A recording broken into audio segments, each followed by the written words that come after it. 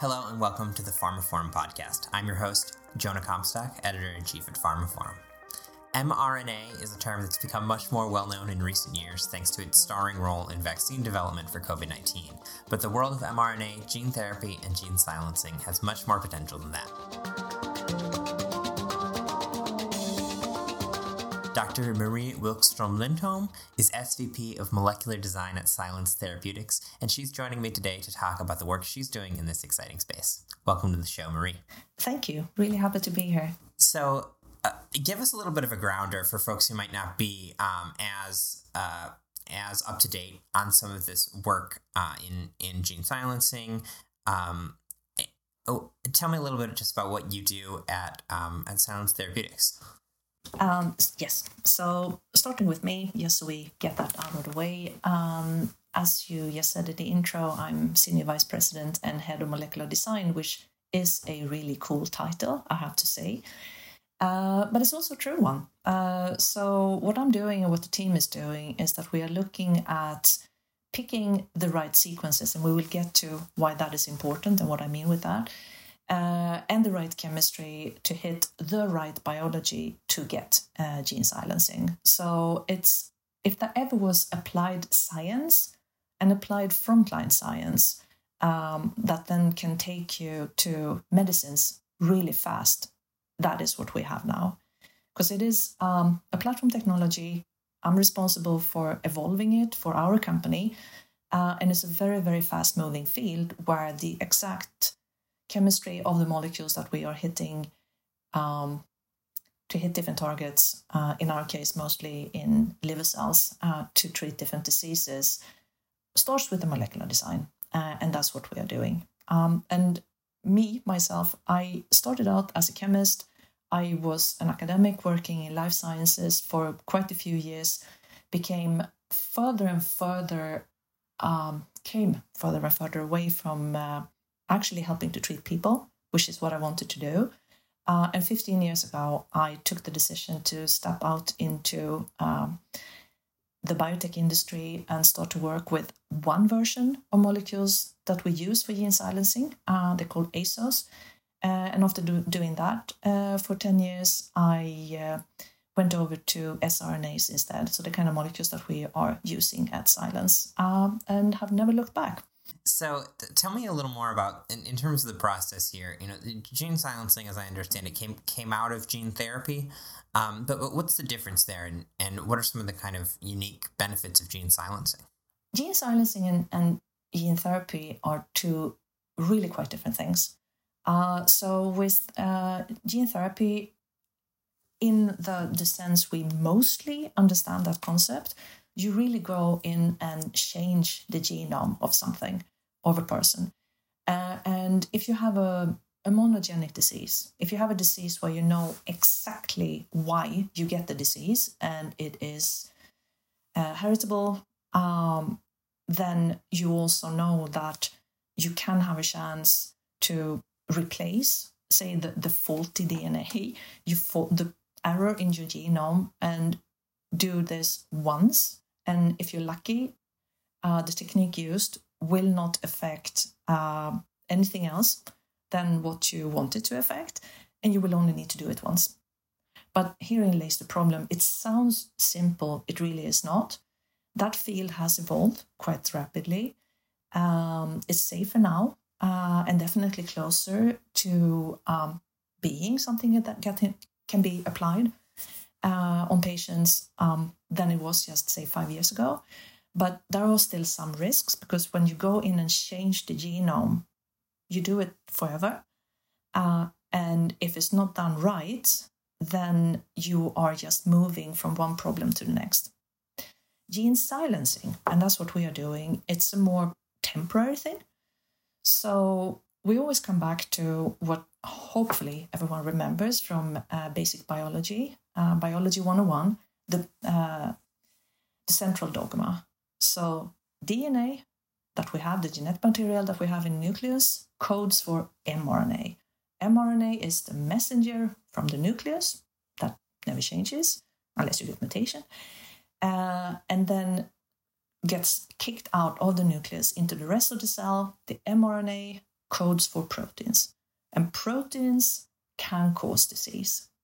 So when we have what we are doing with gene or RNA interference, what we do is that instead of having something permanent with the risks associated, as you would do with, so to speak, proper gene therapy, and instead of hitting a disease-causing protein, which is what you would do with many, say, antibodies, small molecules, then we hit the intermediate.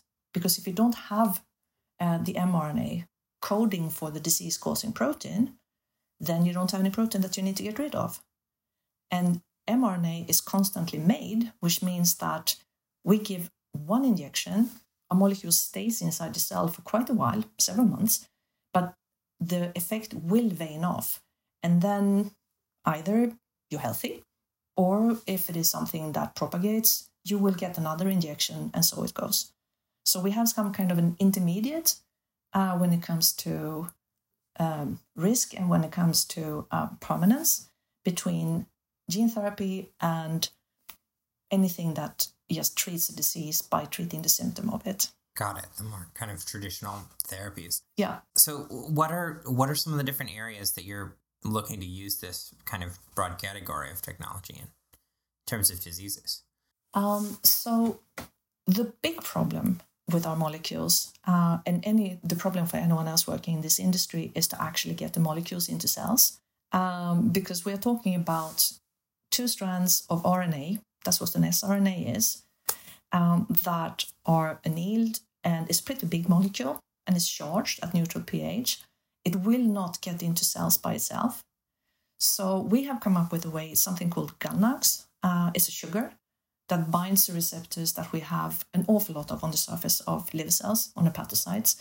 So after we inject this, because it needs to be injected, gets into the blood, it goes to the liver, it's taken up via this very specific receptor into the hepatocytes, into the liver cells, and then gets it out into the cell, and we have a long-lasting effect. That means that after this platform now has been established, and it's been around for a while, and there's a small handful of product now using GalNAcs, either for ASOs, single-stranded RNA interference, or siRNAs, double-stranded RNA interference, gets into the cell, and we have, as I said, a quite long-lasting effect. It is limited to liver cells, and therefore limited to diseases that starts in the liver cells.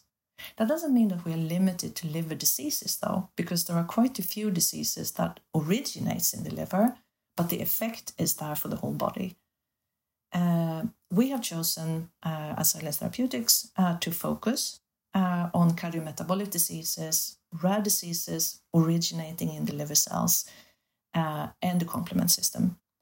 But in theory, any kind of disease that is caused by too much of a certain protein or caused by a faulty protein and originates in liver cells, we could treat any of them. And the liver cells, is that kind of a temporary limitation just because those are the easiest ones to get into? Yeah, exactly. This is really one of the biggest challenges, but also opportunities for the whole field. Because after we discovered as a field that these sugars, the GalNAcs, that binds to these special receptors and is taken up by hepatocytes, once that pathway was established, we kind of know what to look for on other cell types, and we want to find something similar. And I would say that looking at the recent development, the liver cell targeting is definitely the first one there, and we know it works. But now we know competitors, companies, but also academic teams that have shown really good results with other targeting, we call it targeting moieties, but think about it as address tags for specific cells. There are people that have now shown that the same principle that we are using in the liver cells can be applied on in the CNS. Quite good effect across cell types in the CNS.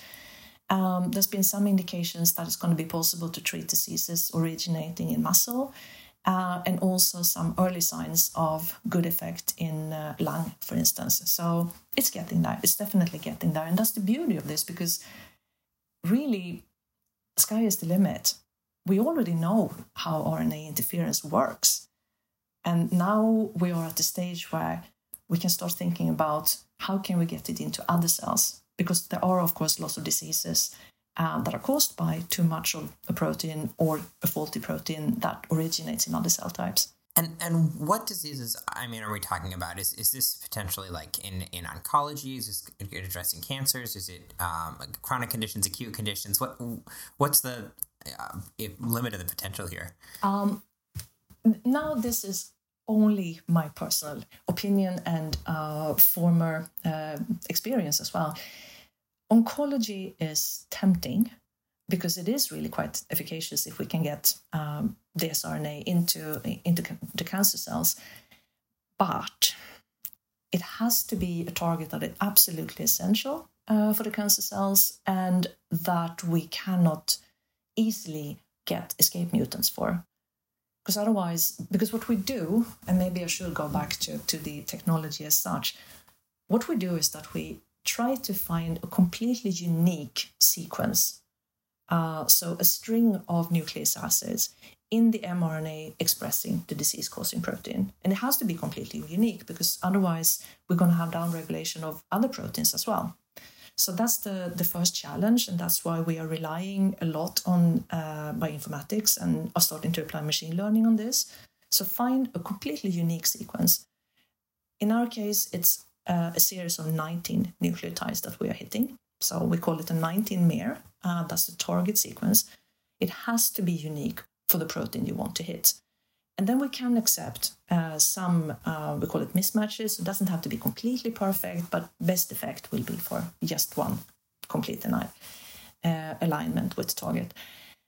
And if you then think about how quickly cancer cells mutate, you see the problem?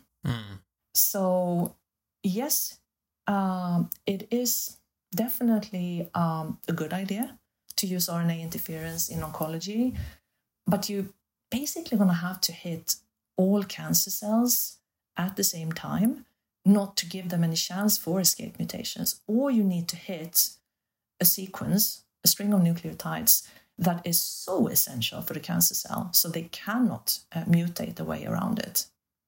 Otherwise, you're just going to have to develop a new siRNA and a new one and a new one as the target mutates. And it can probably mutate faster than you can develop. Yeah. So that's really interesting. You mentioned at the beginning when you were talking about the difference between gene silencing and gene therapy is that gene therapy. One issue is that there are unintended effects, right? Because every gene does multiple jobs. But this unique targeting, this 19-mer, the idea is that you're able to be much more precise and only inhibit the creation of this protein, so you avoid those kind of unexpected side effects where a gene is doing a different thing. It's more like if you're thinking gene therapy as CRISPR-Cas, I think it's more a matter of still making sure that you don't get insertions or changes in the genome in more than one place. But other than that, off-target effects, I keep coming back to the design of the molecules and the bioinformatics aspect of it. It is really complicated to pick something that is completely unique and doesn't have any risk of hitting, at least to some extent, other proteins as well. And this is really a massive undertaking. We are using a lot of data, both doing predictions based on databases, so what we call the in silico design aspect. But we also, once we have picked a series of sequences that we test to see if they can become drugs, you kind of have a feedback loop where you look at that effect and measure the RNA in the target cells and see, do we actually have an effect downstream of hitting the target? And do we have an effect directly on more targets than what we want? So that's what we are referring to as off-target effects. And I think most people in the industry now are using a combination of the design that is completely virtual in silico and then just feeding back, okay, what does the transcriptome look like once we actually have treated cells and animals with these molecules? because sometimes we have a bit more complicated effects than we first anticipated. Let's put it that way. Got it. Yeah. So it's part of the reason this is just happening now is because it requires not only the technology to actually get in there and do the work, but also that enormous amount of back-end computing required to find the targets. Yes, and it's amazing to follow that development because we basically have a checklist of what disease targets, and then after that, what target sequences would be the best ones. And as I've been doing this for 15 years, I mean, I've seen how this has developed. And also the know-how about how these molecules can work. This is possibly a bit too technical, but when I first got into this industry, we thought that we only had an effect on the exons. So the part of the mRNA that actually codes for a protein. It turns out that nope, that was not correct. And as we then have to also make sure that we don't hit any introns, and ideally also none of the non-coding sequences, the sheer amount of transcriptome that you want to avoid increase so much. So I don't think we would have ever gotten to this point unless bioinformatics and computing power had grown together with the understanding of the biology. That, I think that's not too technical, but really interesting. In the minutes we have left, which, we have a little bit of time, tell me about where this is going, what you're excited about for the future, and sort of what the next frontiers are, barriers that you have to get past. I would say, and again, this is probably just my personal opinion, that I would say that we have three really big ones, but they are barriers, but they are also opportunities. So first, and we already touched on this, we want to be able to get these molecules into other cells because that will just expand the number of diseases we can treat a lot. So we refer to it as extrahepatic targeting. And as I said, there's a lot of activity going on there. Then there is one thing that is deeply frustrating, and that is we inject this into the bloodstream. It needs to get not just into cells, but into the right place of the cells. It's less than 1,000th of the amount that gets injected that actually gets to the end station, so to speak. So anything we can do to reduce, first of all, excretion of molecules that don't even get to the right cell, but also do something about what we call endosomal escape. So it needs to get into cells, but it also needs to get into the right place of cells. And for that, it needs to escape the tiny vesicles that they end up in after being taken up into cells. That's called endosomal escape. So that is one thing that we need to work on, and there is a lot of activities going on there, because just increasing the amount that ends up in the cells, say a factor 2, would ideally, it would mean that we can reduce the dose of factor 2 as well. Which brings us to the third challenge, and that is manufacturing. So these molecules are made using methods that were established originally several decades ago. And it's something called solid phase synthesis. If you can imagine, we are adding the nucleotides like pearls on a string. And it works, but it's not the most efficacious process. And when we now have more and more RNAi molecules reaching the market, the methods that were established several decades ago are simply not going to work. For instance, we are using a component called acetonitrile as part of flushing through the system. When we add one more nucleotide, there isn't enough acetonitrile in the world to meet the demands that we project for the next, say, 3 to 4 years. So we need to really develop the manufacturing methods, and we need to make them more environmental friendly, because the way we are making the molecules now is not optimal for that perspective. So these are the three big challenges. Get it into all cell types we want, get more of it into the right place in the cell, and just make it easier to make the molecules at larger scales. Interesting. So a lot of work to do, but a lot of promise, as you say, opportunity. Oh yeah. And anything else we haven't talked about yet that you want to discuss, or anything you think folks should know about this space if they don't in the pharma space? So you did provide me with a series of questions, and I think they were really good ones. And one thing that we haven't touched on, and this is a question I always get, is so what sets Silence Therapeutics apart from the rest in the industry? I actually would like to say that one thing that is pretty unique, I think, for the oligotherapeutics field is that we are all trying to hit the same biology. And of course, we are competing with each other, and we are doing that through patenting and, what you would do. But there is also a very, very strong collaborative spirit. There's something called the Oligonucleotide Therapeutic Society. I'm on the board of directors of that. And this is an organization that's been around for 20 years. And it is really an arena where people active in this space try to share as much general information as possible, because we are still learning. We really are still learning about how to make these molecules the best possible way. And there's a lot of room for improvement in what you would call a pre-competitive space. So the dialogue between the different companies and academic teams that are working in this area, I think, is pretty amazing. And it does give me hope that we jointly will be able to solve some of the problems. Awesome.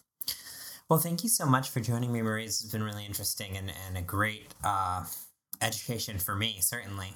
I wish you luck moving forward in this kind of exciting space. Thank you. My pleasure. Obviously, this is my favorite topic. So I really, really like what we can do with these molecules. And I'm not fearing the challenges we have ahead, because there are lots of really clever people working on this. That concludes this episode of the pharmaphorum podcast. You can find more information about this episode, including a download link and information about other installments in the series, at pharmaphorum.com/podcast. The pharmaphorum podcast is also available on iTunes, Spotify, Acast, Stitcher, and Podme, where you can find and subscribe by searching for pharmaphorum. And don't forget to visit our website, where you can sign up for daily news and analysis bulletins, and to follow us on Twitter at pharmaphorum. Thanks for listening.